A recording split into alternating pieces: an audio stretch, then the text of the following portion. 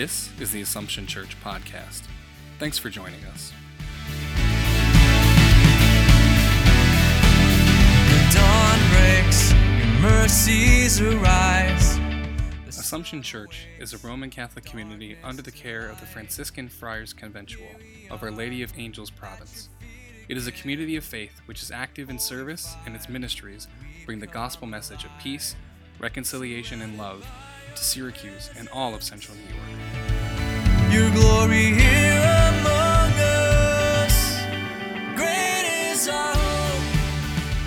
Today, I thought of wearing a patch over my right eye and tying my right hand behind my back, but that wouldn't be a good way to celebrate Mass. I'd be like this. That'd be weird. But if we think about it, I don't think Jesus is asking all of us to walk around the world with one eye or with one hand. But he's challenging us to think about our thoughts. And in today's scriptures, I picked a long passage because I think there's three examples that were given that are helpful to us. In all of the examples, it began with, you have heard it said to your ancestors, or you have heard it said in Scripture. So Jesus is acknowledging the law. He's telling everyone what the law is. But then he kind of changes the law or expands the law to make it deeper. And that leads us to be challenged. So, for example, in the first one where he talked about, you shall not kill, and whoever kills will be liable to judge. And then Jesus talks about anger. If you think about it, anger is often a root for murder. And anger is the pre-existing emotion, often before murder. And today we're challenged to be kind to everyone. We are challenged to not judge others, to not be angry. Now, anger is not a bad emotion. It just means that we've been hurt. And so when we've been hurt, we're called to have an intimate conversation with someone we've hurt. It's not a moment for us to murder them or to hit them or to yell at them. But anger is a moment to say, I was hurt when you said this, or I was hurt when you did that, and allows there to be a conversation.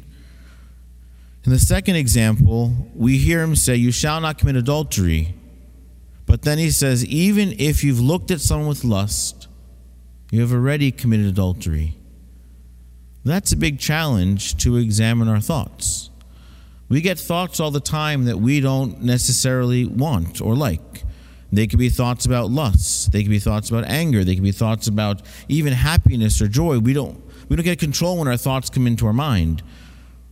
But we can control is how do we respond to that? What is our next thought? And so in this case, if the thought comes up about lust, our second thought could be, oh wait, that's a human being. They're someone's son or daughter or sister or brother, someone's grandson or granddaughter, and we're called to look at it differently. Now the section on divorce, I'm not even going there because I don't fully understand it. But the next one about false oath is very challenging because that last line, which is something that is hard for me to do as well, let our yes be yes and our no be no. It's simple. Jesus is challenging us to examine how we speak. And if we say yes, let us follow through with that yes. If we say no, then let it be no. You may have had interaction with people where someone might say one thing and then do another. Our challenge is to have our thoughts and our words be reflected in our actions. It demonstrates to us what we heard last week. Last week we were called to be the light of the world and the salt of the earth. We can't do that if we're angry, if we're lustful, if we're judging, if our words do not be reflected in our actions. It's hard to be the light of the world like that.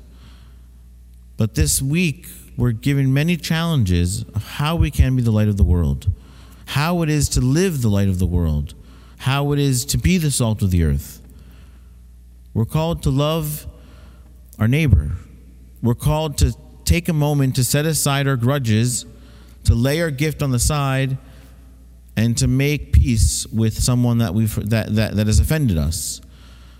We're called not to lustfully go around the world looking at people as objects, but we're called to see everyone as a human being, as a child of God.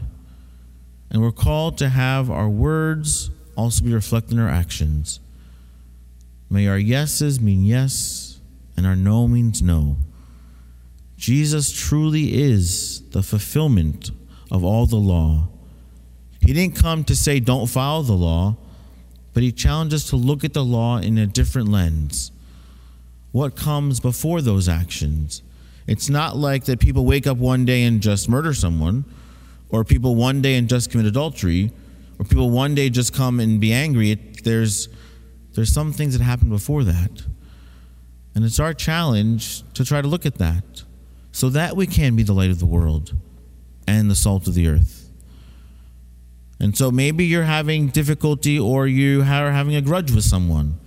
Maybe there's someone that you're angry with, that you haven't talked to in a long time, or someone that has hurt you. Maybe pray for them. Maybe you might be able to talk to them, but maybe right now it might just be praying.